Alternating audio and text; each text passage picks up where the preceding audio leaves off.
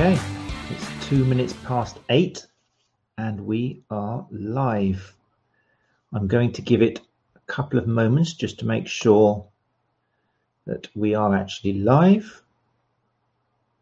Tonight we are also streaming to the running community on Facebook, to their page with their 12,000 odd members, so that's fantastic.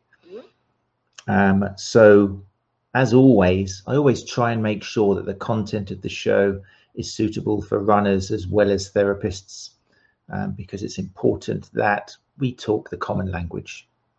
So if you hear me dumbing things down a little bit, it's sounding a bit patronizing then. So I'm just going to wait until somebody actually uses the comments. When you leave a comment, for those who are new, then I can bring it up onto the screen and your name appears wonderfully. And then I can get rid of it. Benno Nig is waiting downstairs in the lobby patiently. I can hear him. I'm going to bring him up very, very soon. But first of all, I just need to say a shout out for our sponsors, the Brighton Beard Company, who are sponsors us from, well, pretty much episode 8. So as always, if you are of a hirsute nature and you're looking for something to smell good and look good, maybe something to buy him for a birthday or whatever's coming up, then yeah, do go to the brightonbeardcompany.co.uk and you can use the discount code RCL15. That's RCL15, and that will give you a 15% discount on any of their products at the brightonbeardcompany.co.uk, home of some of the best smelling essences for beard care that you will find in the world. There you go, job done. So welcome people from the running community. I've got some messages coming up here. Fantastic. Matt Scarsbrook is in the house. Hi, Matt. Thanks for joining us. Kelly Hooks is here. Hi. Chris Kitson is here. Fantastic. There's lots of people in here. So bear in mind, people, you're welcome to bring questions anytime. Both myself and when Benno is up here, he'll be able to see the comments once I bring him up to the live stream. So he may well spot an interesting question and tell me to keep quiet because he wants to answer that. So feel free to bring things up as and when you wish in the comments section. You can see Keith's here as well from the Sports Therapy Association chat we had on Tuesday, which was fantastic. Thank you, Keith. Good to see you here. So there we go. Welcome everybody. Also, just a shout out to Manuela Bessomi. Last week, was it last week or 2 weeks ago? The last Run Chat live episode we did was in Spanish. Porque yo hablo español, fíjate. Because the conference is going to be with simultaneous translation into Spanish, I thought, well, it's only kind to put out some Run Chat live episodes in Spanish. So if you do want to practice your Spanish or indeed your Spanish speaking, then do go along to youtube.com/c/Run Chat live, and you will see the fantastic chat I had with the lovely Manuela Bessomi, who for her doctorate in Queensland, she's from Chile, she's doing a study on the IT band, or the beat as it's called in Spanish. And we had a fantastic conversation about putting the evidence back into assessment and treatment of the IT band, ITB syndrome. So that is on YouTube for your listening and viewing pleasure. And of course on podcasts as well. If you prefer the audio, you can watch it all on, or you can listen to it all on podcasts. But tonight, a little bit starstruck, I'm not going to lie. It's like the first time I had a guest here on Run Chat Live. I hope I haven't overdone it in the adverts. I've called him Godfather of running biomechanics. I've basically bigged him up because it is a big thing. Anybody who is aware of the work that Dr. Benno Nig has done over the last 35, 40, 45 years will realize why I'm feeling a little few butterflies in my stomach. He really is the biggest contributor to running research, particularly footwear, surfaces, biomechanics over the since it began. We've only really been looking into running research since the 80s when it all started, and he was pretty much there from the beginning. So we're very excited to have him here as a guest, and it really is an honor and a pleasure to be able to ask him some questions. Use the hour to ask him questions as well. I've got my crib sheet here. We're going to be going through in particular what makes the modern breed of shoe so successful, because evidently, as we'll talk about, it has been successful, the various prototypes and specialist shoes. But we'll also see, because we're going to talk to the person who was working with these kind of shoes, or some of the elements in the shoe back in the 90s, as we will hear. So it is a great opportunity to ask where it all came from. So that said and done, without further ado, I shall give him his countdown and bring up with much pleasure Dr. Benno Nigg.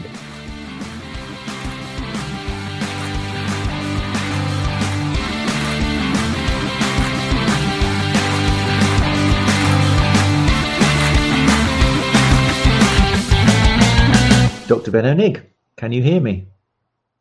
Hello. Fantastic. Out of the basement. Yes, I'm sorry I left you down there for so long, but I do hope that my chaperones looked after you. Thank you so much for joining me. First of all, I can't say thank you enough. You're welcome. Thank you for having me.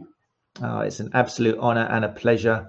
You're in Calgary at the moment, so what time have you got where you are?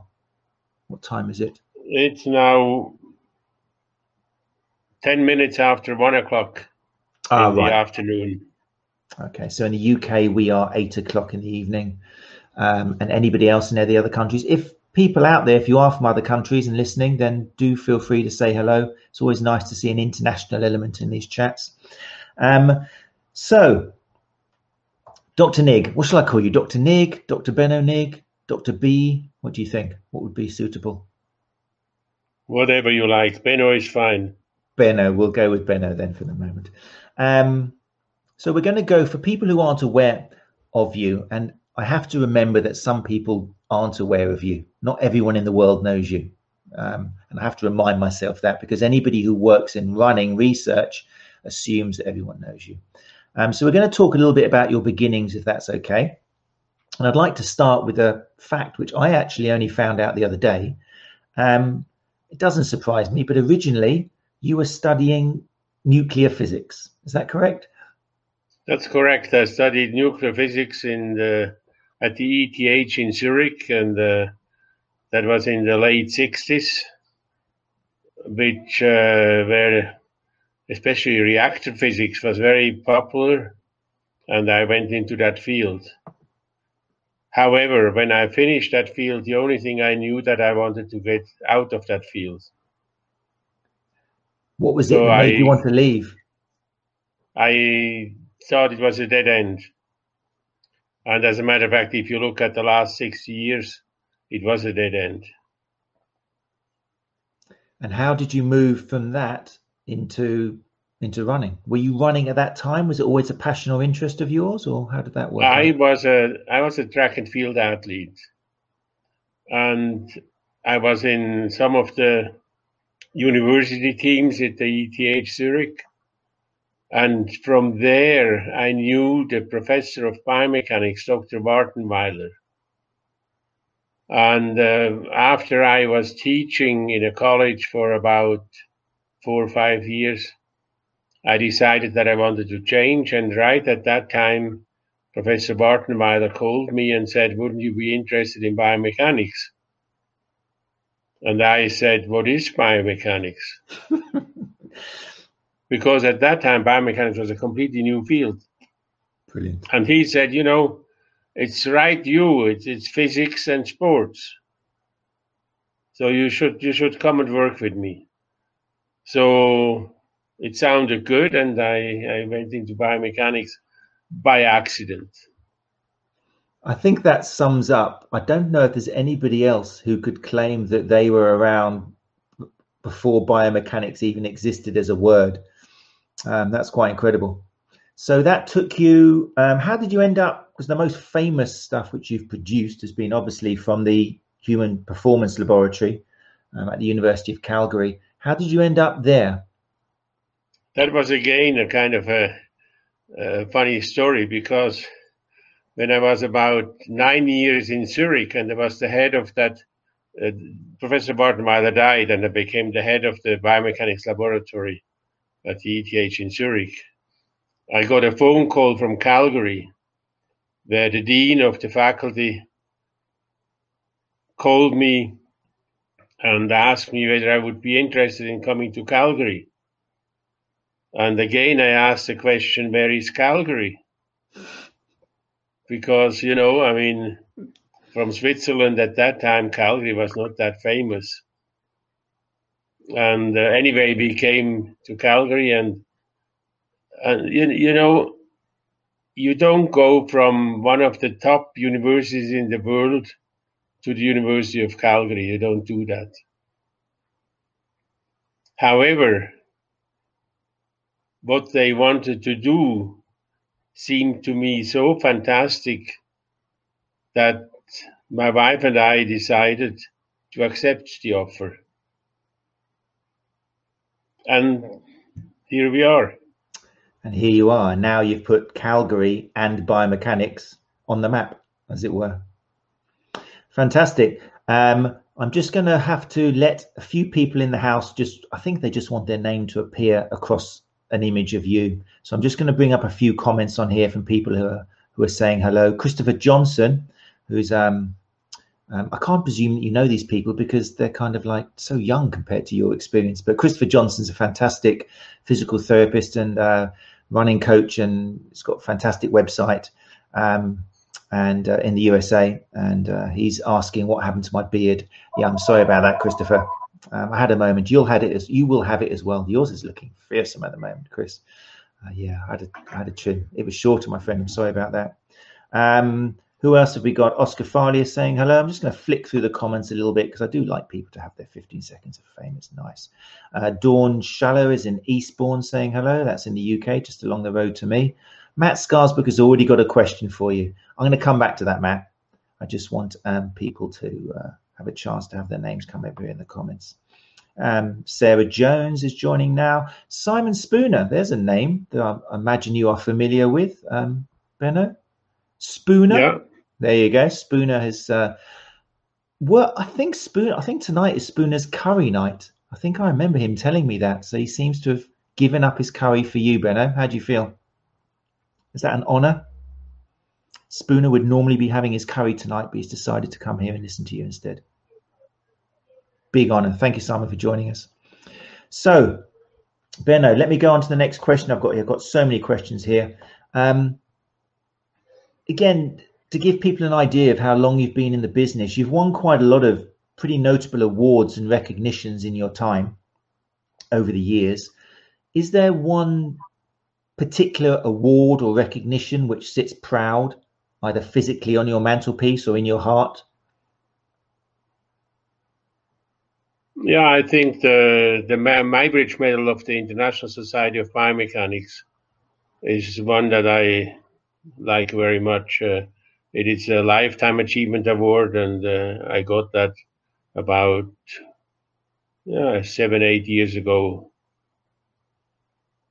So recognizing that I did a good job. Fantastic. What do they give you after they've given you a lifetime achievement? Because you're still producing papers. What's the next thing after a lifetime achievement?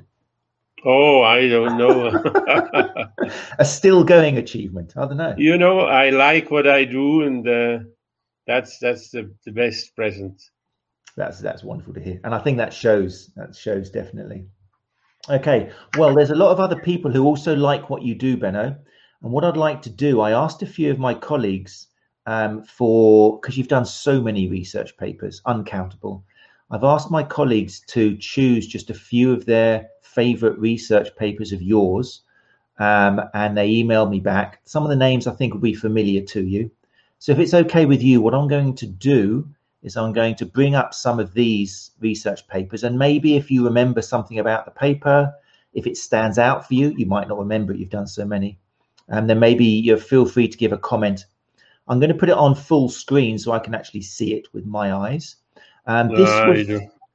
This was sent in by Greg Lehman, who I'm not sure whose work you are aware of or not, but definitely been championing a lot of things since the 90s, particularly on the pain and movement. I'm also a keen runner. And his paper, he says, this was a big one for me. 20 years ago, we all should have been questioning pronation, and yet people finally woke up to it 5 years ago. So he has highlighted the role of impact forces and foot pronation, a new paradigm, which was 2001, I believe it's got on here. Does it feel like 19 years since you started casting doubts on the idea of overpronation? Yeah, it started a little bit earlier, but that was the first paper that I published on that topic. And it was kind of a breaking with the conventional idea that impacts are dangerous and produce injuries, and that pronation is dangerous and produces injuries. And, when I published that, there was basically no reaction in the whole running community and in the whole footwear community. And it took another 15 years till they started to bite. But that's normal in research, You say something, and then people say, "Oh, that's wrong." And the second step is that they say it's not wrong, it's right, but it's not important. And the third step is it's right and it's important, and somebody else said it. That's the typical way how it goes. Leibniz said that from research work. We've mentioned that the time it takes for a paper to actually reach the clinic many times on Run Chat Live, but it's an absolute delight to be with somebody who published a paper 17 years ago and are actually here to talk about it 17 years later. How does it make you actually feel? Have you got used to that fact, or does it still annoy you when people are suddenly going on about something that you were talking about maybe 20 years ago, for example, overpronation? Do you accept it as part of life, or is it still a bit frustrating? I accept it as part of science. A lot of people say many things, and some of things are right and some things are wrong. And, in my situation, it's not different. I have said certain things that were right and certain things that were wrong. But in my whole work, I basically tried to come up with new ways of thinking. And that paper is basically the beginning of that new way of thinking, where I say it's not impact, it's not pronation, it's something else. Yeah, and that whole idea. That of course, I mean, the many orthotists or podiatrists have basically bought into pronation. Many shoe companies have bought into pronation, and it was kind of a good selling point. You have the camera, you looked at pronation and said, you are a pronator, therefore that this is the shoe for you. It was kind of a nice and easy situation. And here is somebody coming and telling them it's not the right thing. I think the message, it depends where you look and where you read, but I know that major shoe companies have started removing the overpronation word from their websites. Not all of them. Some of them have still got things like the wet footprint test and things like that, but it's starting to change. And the reason why I love streaming this to the running community as well is because by keeping in contact with them, I know what the runner is thinking. And there's often a big difference between what runners believe and what therapists are reading. The message doesn't get down. So runners from the community, when you see myself or other people saying, it's not all about how you pronate, everyone pronates, everyone supinates. This is why we're saying it. It's not us. It's from people like Dr. Ben Honig, who have been putting these ideas forward for a long time.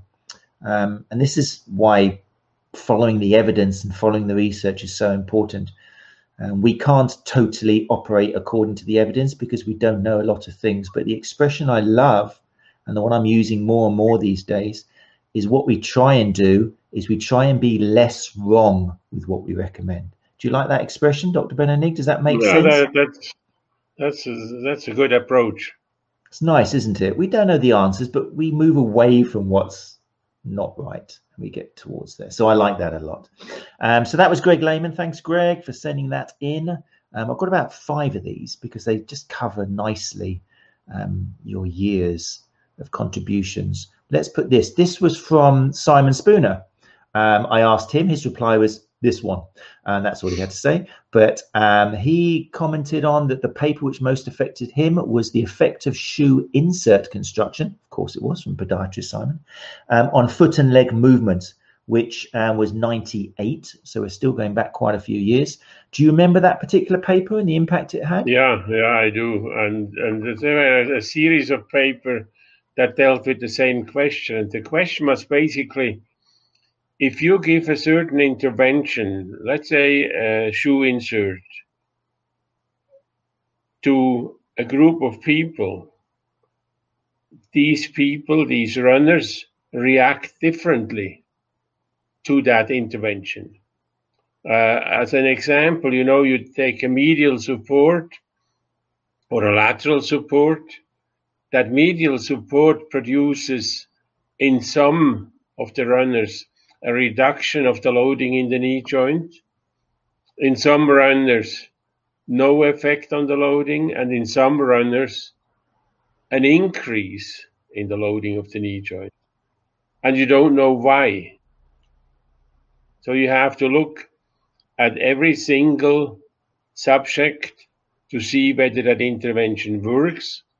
So if you give an orthotic, if you give an insert, check what you do and make sure that the effect that you wanted to achieve has been achieved. Mm-hmm. But it's unbelievable. The differences are not 5% or 10%. In some cases, the load just doubled at the knee joint. Mm. So and even... that was, of course, a very surprising result, and it's a result that goes through everything. You do an intervention with the shoe, whatever it is, make it softer, making harder, making stiffer, making less stiff. Whatever you do, you make an intervention, you have some of people that respond in one way and other people that respond in a different way. Yeah. I think years later. So it was a very important paper that. Years later, Craig Payne, who I know have you met Craig? Oh, he is a great guy. Yeah, well, there you go. His classic comment, which came years later, obviously, but talking about running shoes, he would say different running shoes affect different runners in different ways at different times. It's all very relative on the individual. And that's, again, a message for, I'm not picking on the running community, but the running community are my way of getting when was that paper published? This was 99, I think, or 97. Let me bring it up on big screen again. April 98, sorry, that was, it's got as the date here. Yeah, that was still in the last century. Yeah. And we had these results where we basically said, you have an effect, but if you just calculate the mean value of a group of people, you would say no change or a little change in one or the other direction. If you look at every individual case, you see a completely different picture. And we said that already in 1998. Mm-hmm. Yeah, it seems incredible. And again, these days, for the last 5 years or so, we've taken it as not obvious, but we understand now that the kinetics, i.e. the change in forces, are probably more significant, or they can happen without any kinematic change. So, but back then, I suppose you were all looking at the kinematic changes. You were looking at, because that's what you measured as a biomechanist or something. It's only now, thanks to your kind of work, that we realize now it's the kinetics, which is probably the biggest factor. And that explains maybe why the differences between individuals. Kinetics was it really considered that much in before 2020? Was it something, in 1998? Was it something you were looking at, or were you really focused? Oh yeah, we are looking at the loading in the joints. And we published that. And that's what made you move a little bit away from the kinematics. Yeah, no, the kinematics are a first indicator, but they are not the indicator. The indicator are the internal loading. Mm-hmm. Yeah. So just to explain that to the runners, like in the running community, when we say kinematics, we're talking about things which probably somebody shows you on a video when you have a gait analysis, because when somebody's impressing you with flashy lights and data, they have to show you something which you can see. Unfortunately, it's not that easy to show somebody a change in the forces, and you can have a change in force without a change in kinematics. And until now, the whole of the foot paradigm in recommending shoes has been, look at the way your foot moves, look at the change in movement, look how far it dips, look how little it dips. It's all very much what we call kinematics. And that's why the whole idea of categorizing people according to arch drop is old. You know, the idea that a lot of people, clinical people especially, have is that you should align the skeleton. You want to have nice lines and stuff like that. Now, I have a story which just shows that that's not a good idea. I had a knee problem. I had knee arthritis, and I had surgery and had an Oxford knee, which is half a knee, which is kind of a knee prosthesis that goes over the old knee. And I had that done. And while doing that, the orthopedic surgeon said, why don't we realign your leg? Because you walk a little bit to the outside. Now, at the same time, he did some pictures, some x-rays of the hip. And both hips were good. It was just that right knee that was not good. And so he readjusted. 4 years later, my right hip joint, that was the side that he had adjusted, was completely gone. No cartilage anymore. So a realignment doesn't mean always an improvement. Definitely. And you know, you can have a lot of pronation and no problems whatsoever. As a matter of fact, if you have that and you are comfortable with it, I would think that's the right way to move. So don't realign if you don't need to have to do that. Definitely. And realignment is basically the kinematics, you know. Yeah, we call it different names like structuralism. It's chasing symmetry, isn't it? Because we presume symmetry avoids pain. But like you've said, in nature, there's plenty of examples of people who are asymmetrical and they're in no pain at all. And there's symmetrical people who are suffering a lot of pain. So it doesn't make sense. If you have pain, that's an indicator that something is wrong. If you don't have pain, that may be an indicator that things are not wrong. Yeah, it's a fascinating area. And it's amazing coming from somebody who was saying this 20 years ago. I don't think I could have made it. But anyway, thanks to you, people are still talking about it today and it's getting heard. Let's have another look at a different paper. Who have we got else who I talked to? Okay, well, here we go. This was Trevor Pryor. He came up with, a lot of podiatrists said it's impossible to choose just one. So Trevor has got three here. He's got the role of impact forces and foot pronation, a new paradigm. You know, I like that you sent me that, and I like that very much because that guy has a good hand for important things. Congratulations, Trevor. Have you met Trevor? Have you? I'm sure. The role of impact force and foot pronation, that's the same thing, you know. Yeah. Just a little bit differently presented. The last one, the effect of isolated ankle strengthening and functional balance, training on strength, running mechanics, and so on. This is one of the ideas that I think is very important, but nobody has really picked that up. Nobody except Trevor. The idea is that we have small muscles crossing the ankle joint. If these small muscles are strong, it's like a building that is tall and is very strong in the foundation. It's very stable, which means that if you have strong ankle joint muscles, you should have a lot of positive effects because of that, with respect to balance, with respect to injury prevention, and with respect to many other things. And we have some initial data that support that very strongly. However, there is more work needed in that area, and I hope that some people will work on that. But the idea is strong muscles crossing the ankle joint are positive with respect to injury reduction. As a matter of fact, if you give me something with plantar fasciitis, in most cases, I can get rid of that plantar fasciitis by just strengthening the small muscles crossing the ankle joint. Mm-hmm.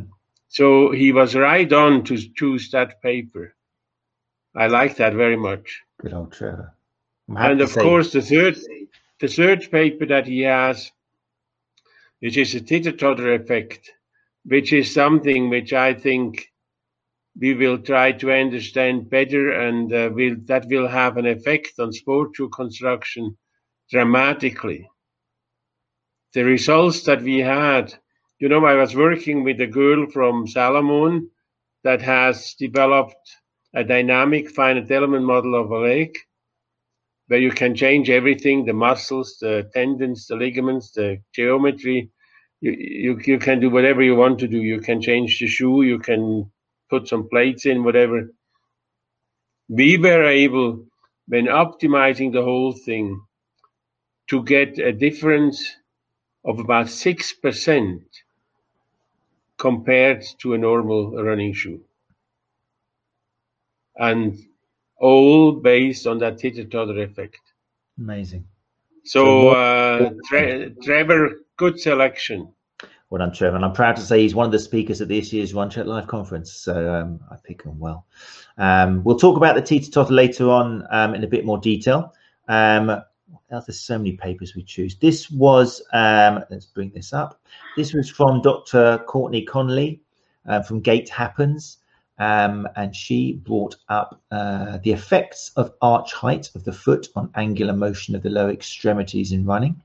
And she also went for the pronation of foot movement. So the top one there, the effects of arch height of the foot on angular motion of the lower extremities, that was from 93. I think that was one of the earliest ones that people sent in. Yeah, the idea was that if you have a high arch, you have a higher coupling between the rear foot and the tibia, and therefore you have more movement at the knee, internal or external rotation of the tibia, and that may be associated with injuries. Mm-hmm. Now, we were not able to show that with that paper, but we had some indication that a stiff or a soft ankle joint have an effect on the coupling. But the second paper is the one that comes into the newest work that we do, and we are working very intensively on that. If you look at the whole literature, what people have done is basically they have looked at what comes from the calcaneus to the tibia. And we have realized that this is not the way to go. This was pronation, and we know what we think about pronation. So we said, the foot must be important, but maybe we can control some of what the foot does from the front by expecting something from the front. You'd start even doing different things at the rear. And that is basically the opening for a new way of looking at foot coupling, transfer of movement from one segment to another one, influence of movement from the forefoot onto the whole movement of the leg, And that's that paper. And I think that is a new opening of how we should look at movement of the foot and corresponding coupling of the segments of the foot and the leg. Mm-hmm. Do you think with maybe, obviously we've got the internet now, and maybe it's a snowball effect. Do you think that, for example, the knock-on effect from a paper, that paper was 2019, is it going to be another 15, 17 years before it reaches clinics? Or do you think that is going to reduce that depends in time now? When the girl that works on that project is going to graduate. But I don't let her to stay 19 years. Yeah. So I think that we should have some results in about 2 years or so, mm-hmm. where we look at, basically present what we have found, that connection between the different elements of the foot onto the movement of the tibia and the femur. Mm-hmm. And I myself, I don't have that much time anyway. Well, we never know. Who knows? I hope we can get another 45 years out of you. How many people do you have working now down at the Human Performance Laboratory? How many people are working there? Pardon me? How many people do you have in the team now down at Calgary? The Human Performance Lab has about 200 people. And my group has about 12 people at the moment. Right. And it's all different departments now. I was quite excited to hear that as we've learned more, there's more departments, like this kind of biopsychosocial departments, psychology departments, and all these things expanding. Is that a good thing? Do you think, are you happy there's 200 people now, or do you think it's too many? Yeah, you know, when I moved from Zurich to Calgary, one thing that I wanted to have different than in Zurich was that I didn't want to do just biomechanics. The question of human movement are not biomechanical questions, and they are not physiological questions, and they are not psychological questions. They are a combination of all those things. Mm-hmm. So the idea was to have a lab that would look at all these things together. And if you have a question that is, you think at the moment, biomechanical, and you cannot solve it biomechanically, then go back a step and say, what else could be a reason? And maybe the solution is in the physiology, or a combination of mechanics and physiology. Mm-hmm. And all these people are in the room. You see them every day. You say hello to them every day. So you just go to them, have a coffee, and basically try to solve the problem. Fantastic. Is that your phone? You feel free to go. Oh, I can relax. I've got a break now. Do you want to take it if you want to? No, you okay? Yeah, fantastic. I mean, we talk about the benefits as clinicians of being in a multidisciplinary team, because you can talk to each other, and a different professional will look at it a certain way, an osteopath or a chiropractor or a sports therapist or a physio. So the idea of having a multidisciplinary team of 200 to help meet in the corridor and say, oh, I've got this case I'm working on, do you think it could be, is fantastic. It's yeah, obviously it works for you with the amount of papers you managed to put out there. You know, we have about 30 people that work on muscle. Amazing. Out of these 200. On every level, macroscopic to microscopic. Yeah. Down to the smallest element. Quite incredible. So if you have a problem with muscles, you go to these people and say, hey, is that right what I do? Can you help me? That's brilliant. As opposed to having professional competition where it's one discipline fighting with the other, saying I'm the best, everything is biomechanics, and the other saying no, it's not, everything is something else. It's nice to hear different parts getting on to make one smooth machine rather than into disputes. Let's bring up Tom Goodman. No, go on, please. You know, I don't think competition is the right model. Cooperation is the right model. Well, I always multidisciplinary cooperation. I like your idea of trying to prove or getting a hypothesis and then doing everything you can to test that. I remember reading something somewhere that for you prefer just testing and trying everything and seeing what comes out. And I can see how that makes sense. Don't try and chase one thing you're already looking to see. Let's look at everything and pull the pieces and just see what appears. I think that's that could be a really healthy way of doing things. Tom Goom, who is very well known in this part of the world and internationally, chose this paper. He said, this was a game changer for me, says Tom. Running shoes and running injuries, myth busting, and proposal of 2 new paradigms. So this is the preferred movement path and the comfort filter, which clinicians in particular will probably be familiar with. Yeah, can you briefly fill in people about those 2 paradigms and what impact they had? Yeah,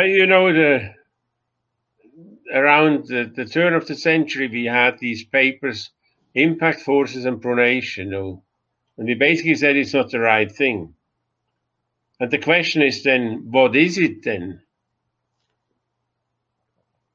Can we suggest something else? And this paper basically suggests some solutions. The impact, we don't say it's not important. We say it is important, but for a different reason. Mm. And the reason is that when you land, that you have vibrations in your body. Your soft tissue wobbles. And you don't like that. And we want to get rid of these vibrations by tuning the system, tuning our muscles, and tuning the whole system that the input doesn't produce high vibrations. That's the concept, what impact does. Mm-hmm. And we worked in this concept together with Simon Barthold when he was at Salomon, and we produced a few shoes that had quite good results. And there are 2 aspects there. The one aspect is a comfort aspect. If you have your soft tissue wobbling, that doesn't seem to be comfortable. And the other aspect could be that it is related to injuries. Mm-hmm. And maybe even related to performance. We don't know that. The second aspect, pronation, the interesting thing is that if you give a person 5 different shoes and you measure the kinematics, so you measure the pronation and the pressure, all these things that we have measured, the differences between these shoes are very small. So we suggested that is because we have a preferred movement path. A movement path that is energetically optimal for our movement. We want to stay in that movement path, and we want to stay in the movement path to have good performance and have less injuries. So we say we are in a preferred movement path. We have a preferred movement path. We should build the shoes or select the shoes so that they are basically facilitating that preferred movement path. Mm-hmm. So the paper is basically the next step from the impact is not important, pronation is not important, to what should we look at, what is important. Yeah, there are a couple of very exciting paradigms, which if you're a clinician, if you haven't come across them, then there's information to read about there for a long time to help you get your head around what could be happening. We know what's not happening. What do we think could be happening? You mentioned Simon. Let me just get rid of that. We'll let Simon have the last say for the research ones, because I know you've shared many a glass of red wine in the conversation with Simon. Simon, he being a podiatrist, he had to produce 3 as well. So he said it was very difficult and he felt embarrassed just choosing 3 of the many which he had produced over time. But he took it down to the effect of material characteristics of shoe soles on muscle activation and energy aspects during running. He also mentioned the relationship between footwear comfort.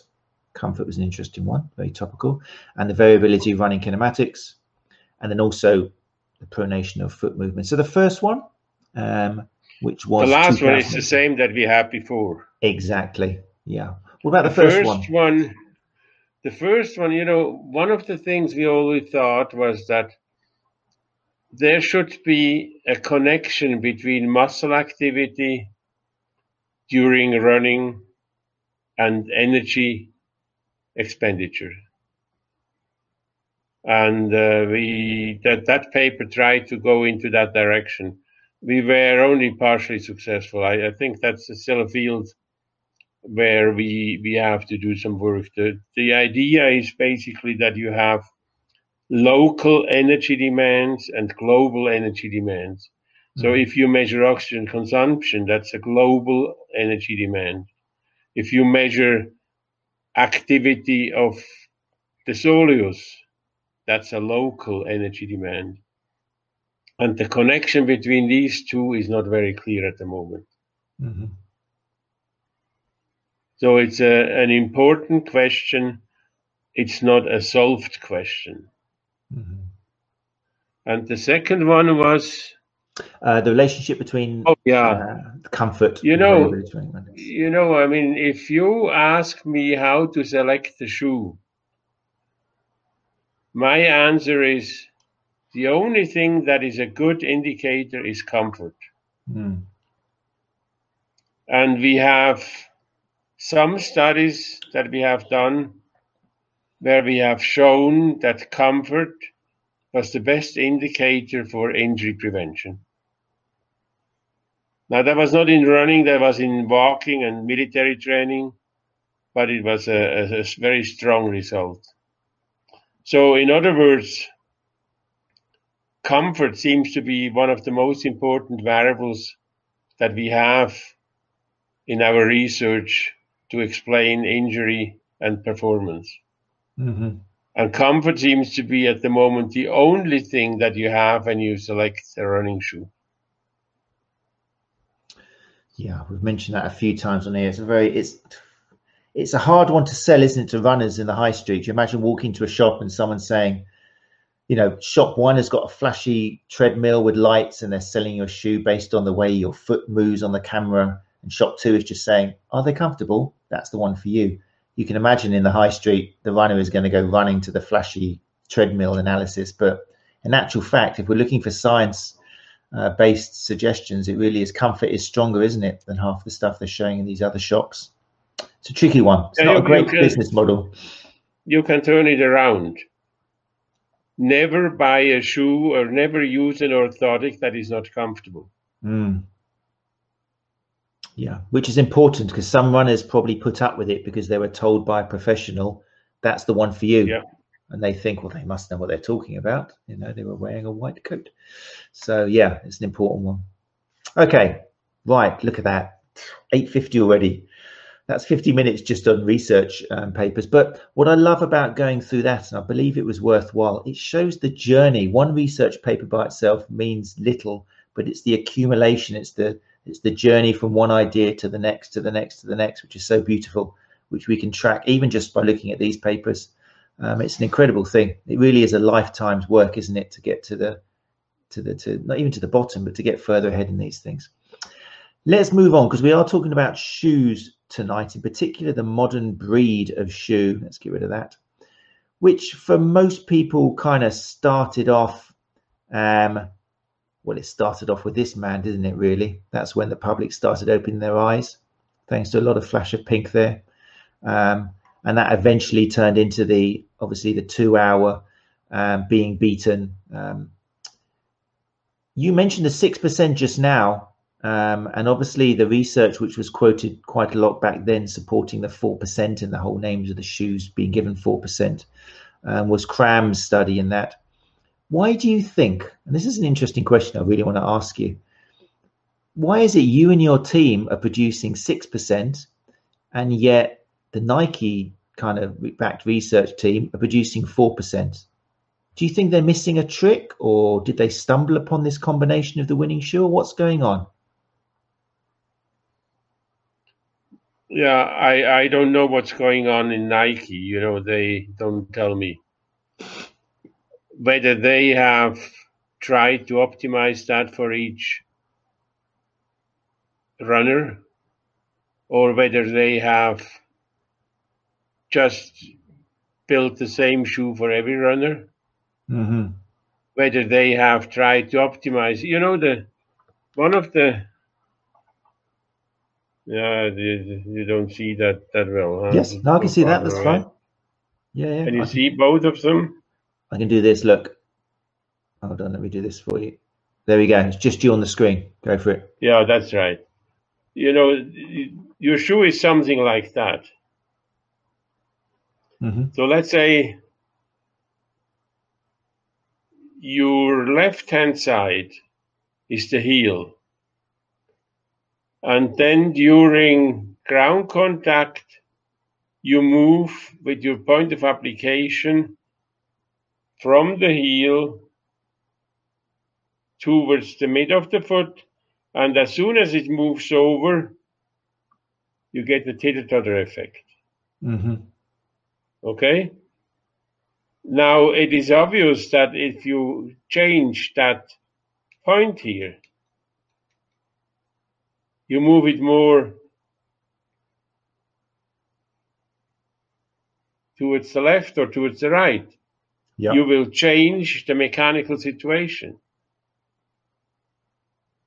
I can see that, which is the basis of your teeter-totter paper, The yeah? teeter-totter effect will be more or will be less. Mm-hmm. That means just by changing that fulcrum, you will have a different teeter-totter effect. Now, I don't know whether they played around with that in the development of the shoe. Maybe they did, maybe they did not. I don't know that. I think they didn't. Because when we started to play around with that, we got results. And you know, the results were that we did that in our model, the finite element model that dynamically could determine an improvement. And we got 6%, and we thought, oh, that's too much. And then Salomon did a project with some actual runners in two different shoes, one without a teeter-totter effect and one with that optimized teeter-totter effect. And they got a change in the best time of 6%. Now, these are not published data, but I mean, for us, they are as strong as published data. So that means if you individualize your result, you may get even more than 6%. Yeah, that's quite incredible. So it's a whole possible development which opens the doors for more performance, better performance.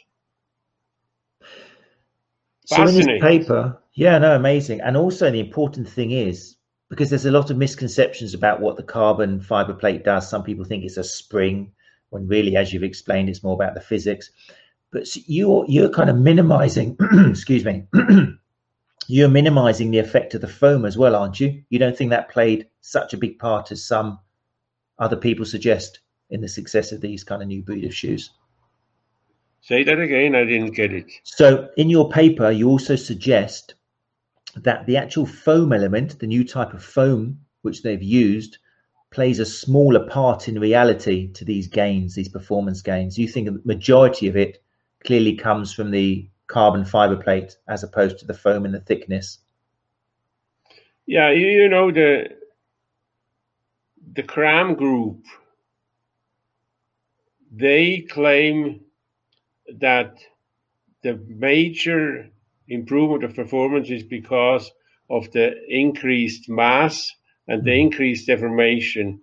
And they claim that something like a storage and return of energy is the reason for that.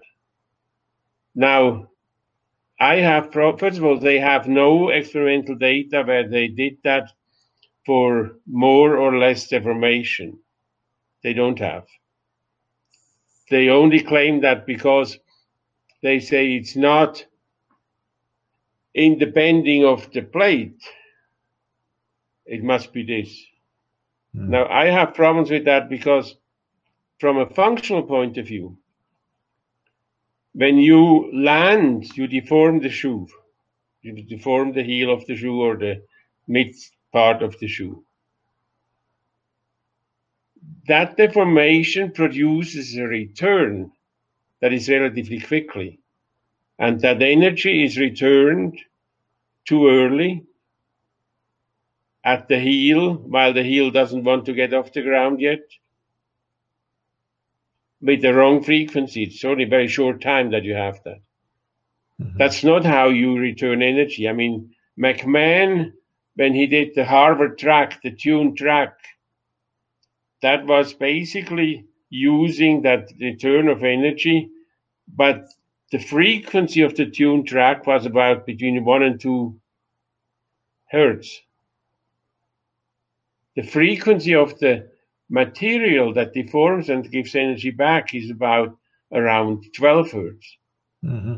So functionally, it is not possible that you can use the shoe deformation as a return of energy source. And we have done many different projects where we have changed the material properties of the heel and I don't know what. And we had only in the maximum about close, not even 1% in all of our measurements.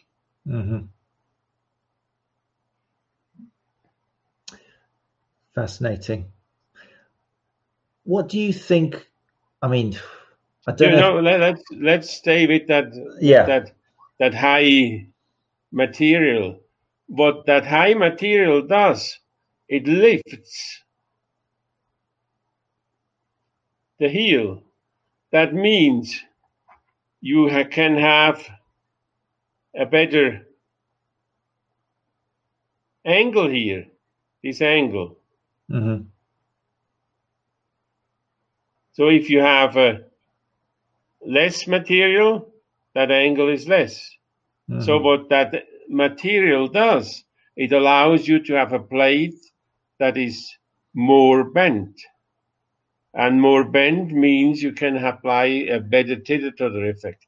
I'm just going to bring this diagram up for people who haven't quite, the more visual people in here. So here the paper is free access, isn't it? People can read it themselves, but essentially we're talking about the effect of the plate causing the force to move down anteriorly, and then that causes the heel to lift up, in effect improving the propulsion and therefore the economy. But it seems a fantastically simple concept and explanation of what's going on. How did it come to you? How did it appear? Did you wake up in the morning and suddenly go eureka, or was it a process you were working on for a long period of time? I think it was a discussion with Lee Sisler, the developer of that finite element model, where we had that idea. So it's she's the mother and I'm the father. Very nice. Does it not? I don't think it scares you, but obviously there was a lot of fuss about. Well, there has been serious regulations put in place by World Athletics as to the permitted thickness. They've let a lot of it go, but there has been, the shoe has to have been in public use for 4 months or something before it's used by the athlete. Do you think there should be restrictions put in place, or do you think the technology has always supported sport and you just make it an open field and people can wear what they want? What would you do if you? There are two different schools. One says you shouldn't do that, and the other one says you should do that. The rowers, for instance, they are strict. They had one situation where a guy moved the outriggers instead of the seat, and by doing that, they had less relative movement. And by doing that, they won about 10% in performance, and the guy that had that won everything. it didn't take them long. It didn't take only a few weeks, and they forbid that. So they are very strict in that. But you can say, with technology, let's do that. The thing that you cannot do is that you make a decision not based on the knowledge, but based on kind of gut feeling. I mean, those people that make those decisions should understand clearly what the situation is and say, this could happen. I mean, this could be the future of the whole technology. Do we want that or don't we want that? I think that's the important point.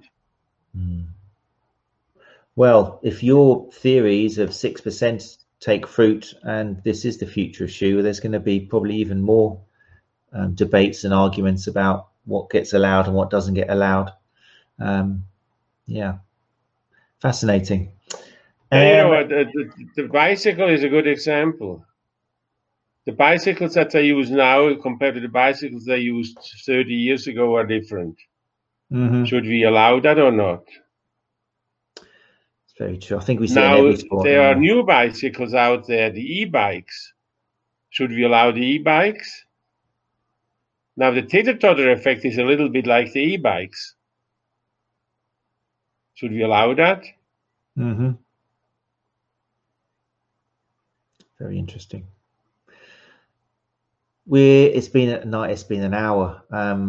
This could easily be 2 hours. I just want to mention that you produced a book in 2010, which is still available. I've got a picture of it somewhere. There it is. So yeah, this was back in 2010, which in some fields makes it sound like it's old, but it's only in the last year that things have changed so drastically. So I'm imagining in this book, which you produced, The Biomechanics of Sports Shoes, an awful lot of the information you've been talking about is in that book anyway, isn't it? Still, it's only the latest year, which might be missing. But is that fair to say? Is there a lot of information in that book? There's a lot of information in that book. Everything except the teeter-totter effect is in there. Yeah. And that's still available. It's actually cheaper than I thought it was going to be, considering the era it covers. The good thing about Canadian dollars, it says here $89.99 Canadian dollars. They're better than US dollars. Canadian dollars. That's a good thing. So for UK, that's equivalent to about £59 instead of like. I mean, that's a good price. Just send me an email and we organize that. Yeah.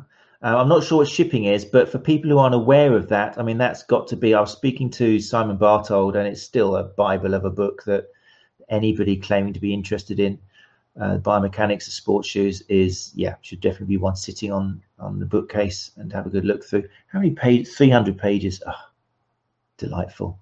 I just thought I'd highlight that. People can't get it on Amazon, do they? They need to go to your Biomechanig, which I think is brilliant play on words. Is that the only place they can get it from? Yeah. Okay. So we'll make sure that link is put in. I love what you did there. Was that your idea? Was it Biomechanig? Was that yours or some? That's the correct spelling. You're joking. That's the correct spelling of Biomechanic. No, but this is a pun, isn't it? Putting nig at the end of it. The GG. Say again? The Webster has now changed. Biomechanic is now the right correct spelling is NIGG. Oh yeah, that's what it's got here. Yeah. But that's a play on words. Oh, I see. Oh, you're suggesting that the actual biomechanics is going to be changed to Biomechanic. No, I think that was a brilliant idea. I had to double take, but no, fantastic. So that website gives a link to the book. So people who are interested, who have missed that, then that's worth having a look at. I'm definitely getting myself a copy. That slipped by somehow. Right, well, Dr. Nig, I'm going to call you now as it's getting late in the evening now. Thank you so much for the hour you've given up. I know you're a busy man. I'm just going to have a little look in the comments in case anyone here wants to say anything regarding you. So now's your chance to put some love in there, people. Trevor Pryor, actually. Trevor, you turned up late. Yes, it will be on YouTube as always and as a podcast. Trevor, you are in Dr. Benno Nig's good books. He liked your choice of papers. I think you've won, actually. You beat Barthold. So yeah, Dr. Benno was very pleased, Trevor, with the papers which you took notice of, which I brought up earlier on. So well done on that, mate. Yeah, I like them very much. Let me get rid of those names so it's not hiding your face. Let's get rid of that. 1, 2. There we go. Chris Kitson talks of vibrations. Certainly reminds me of Simon Barthold. Yes, Simon talked about vibrations a lot last year at the Run Chat Live conference. He was kind of alluding to stuff because of the work he'd done with Solomon. So that was very interesting. Martin Howe, who I was talking to today at college. Again, a lot of love for Simon. Fantastic at the Run Chat Live conference. Simon was great. Let's have a little scroll down here now. There's a lot of comments in there. I'm sorry I haven't been bringing them up tonight, but I was just listening to what Benno was having to say. There are a lot of questions. What I might do is I'm going to email some of these questions to Dr. Nigg, and in his own time, maybe he'll send me some answers and I will add them. There's a lot of questions there for you, Benno. Are you doing anything important next week?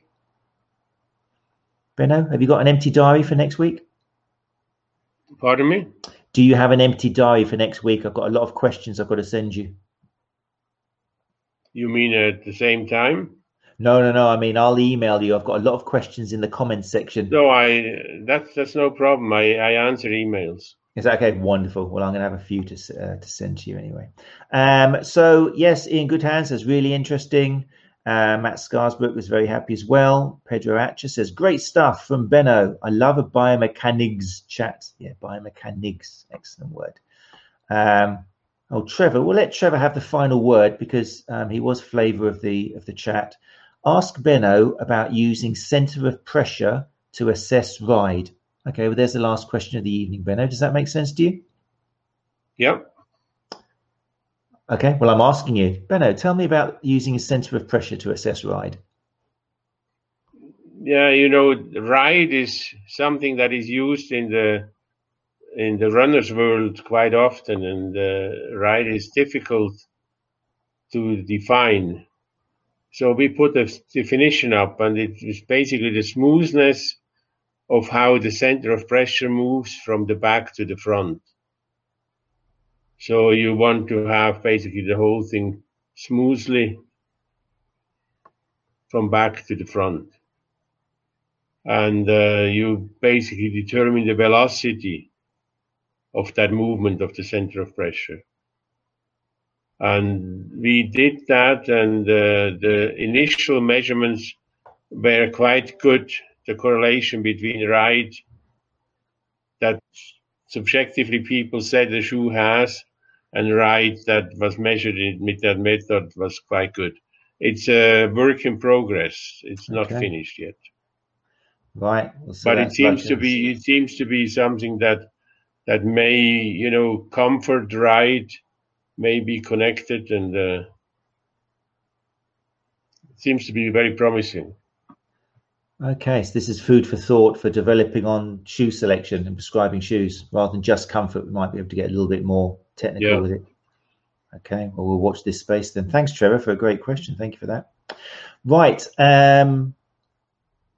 Next week's guest, I believe you know. Let's bring him up there. Guillaume. I'm sorry about my Guillaume Millet. He worked with you for a while at the Performance Lab as well. Yeah, Guillaume was for a while here in Calgary. Exactly. And he did excellent work. He's also a good runner. He's a good runner too. Slightly. He likes a bit of distance. Not short distances. I was a sprinter, my distance was 100 meters. Right. This is a multiple of that. So you saying that you could have taken him at 100 meters at your best? Oh, in 100 meter, he wouldn't have had a chance. That's what I like to hear. And he knows it as well. Well, he's going to be with us next week talking about his favourite subject, neuromuscular fatigue, which I believe he led a research team, didn't he, in Calgary? So, I'm very excited to have him along. I just thought I'd mention that because he's a former colleague of yours in Calgary. He's back in France now, isn't he? So, right. Benno, thank you so much. I'm going to send you down to the lobby very briefly. Help yourself to peanuts and beer again. And I'm just going to say goodbye to the people up here, and then I'll come down to the lobby and say goodbye to you officially. Thank you. I enjoyed it. Oh, it's wonderful. And again, on behalf of myself and anybody who's ever shown an interest in running or running biomechanics, thank you for the last 40 odd years, and here's to another 40. Thank you so much. Thank you. Oh, I feel quite emotional. Bit of dust. There we go. Well, fantastic. Everything I thought it was going to be and more. Pretty immense. I'm so sorry. I could see the comments flashing to my right, but I just didn't want to interrupt the flow. It's so nice hearing it from the horse's mouth, which is a horrible expression, but that's basically what we were doing. Yeah, amazing. Really, really good. Like I say, those of you who did type questions, I will send them to Benno. And when he answers, I'll put them back in this comment feed or do a blog or post or something on it. So please don't think you've asked a question which will go unanswered. No question goes unanswered on One Chat Live. I will get them to you. Just before I go back down and say goodbye to Benno, I will make a mention of One Chat Live conference. Obviously, you mentioned Trevor Pryor. He's going to be talking at the conference. Simon was last year, so he's not back this year. But Tom Goom will be speaking at the conference as well. Nick Knight is going to be speaking at the conference, as well as Matt Fitzgerald, Ben Cormack, Emma Brockwell, Claire Minshall. Do I need to go on? Are you sold already? For the first time as well, it's going to be with simultaneous translation into Spanish. There'll be 2 Zoom feeds. It's all online this year. So I'm very excited.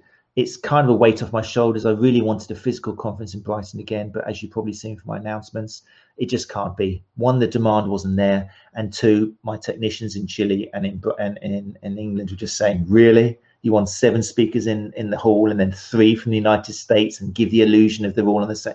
It was a headache. So it's actually a weight off my shoulders, but I do apologize to people who are looking forward to seeing it physically. I wanted to be there as well. I love seeing you guys all together and speakers mixing. Just can't be. But like I said in my post, there's a lot of people suffering a lot more than because of COVID-19 than just can't get together for a conference. So all physical tickets have been transferred to virtual tickets, and I've sent out emails. So yeah, I'm sorry it can't happen in real, but the virtual will be fantastic. I promise you. I'm working at ways to make it feel as live as possible. There'll be chats in between presentations. There'll be a communal lunch where people can chip in. We'll be talking about what our favorite coffee is. I've got lots of ideas, quite coffee based. And the Brighton Beard Company obviously will be involved as well. In commemoration of having the chance to speak with Benno tonight, I have made a promotional code, Benno25. Okay, it's gone up to 25% discount to make it different. There's a few 20% out there for organizations who I work with. This is a 24-hour chance, so it will run out tomorrow night UK time before midnight. It's a chance to put in the code Benno25 and you'll get 25% off your virtual ticket. But just to remind you, it's only for 24 hours from now. So if you're umming and ahhing about going to the conference or thinking, oh, I'll do it later on, now's your chance to get 25% off. Boof. If you're watching the recording, sorry, you should have given up your time to come and listen to Ben and Nick. Sorry about that. If you listen to the podcast as well. I couldn't do that. If you're listening to the podcast or you're watching this on YouTube as a recording, then you won't get the Benno25. Sorry, you have to join us live next time. But you will get, if you put in Benno10, you'll get a 10% discount. So Benno10 will get you a 10% discount if you're watching the recording. There we go. Right, that's it, people. Thank you so much. Just one more time, thank you again to Ben and Nick for joining us. And for all you for coming in. It really makes, I love the live thing. It's all about One Chat Live, so I do appreciate it. I know everyone's got busy lives and things to watch on TV and kids. So thank you very much, guys, for coming in. And we'll be back next week, same time, same place, with Guillaume Millet, who will be talking about neuromuscular fatigue, and particularly with regards to distance running, because he's a monster at distance running and another giant at research.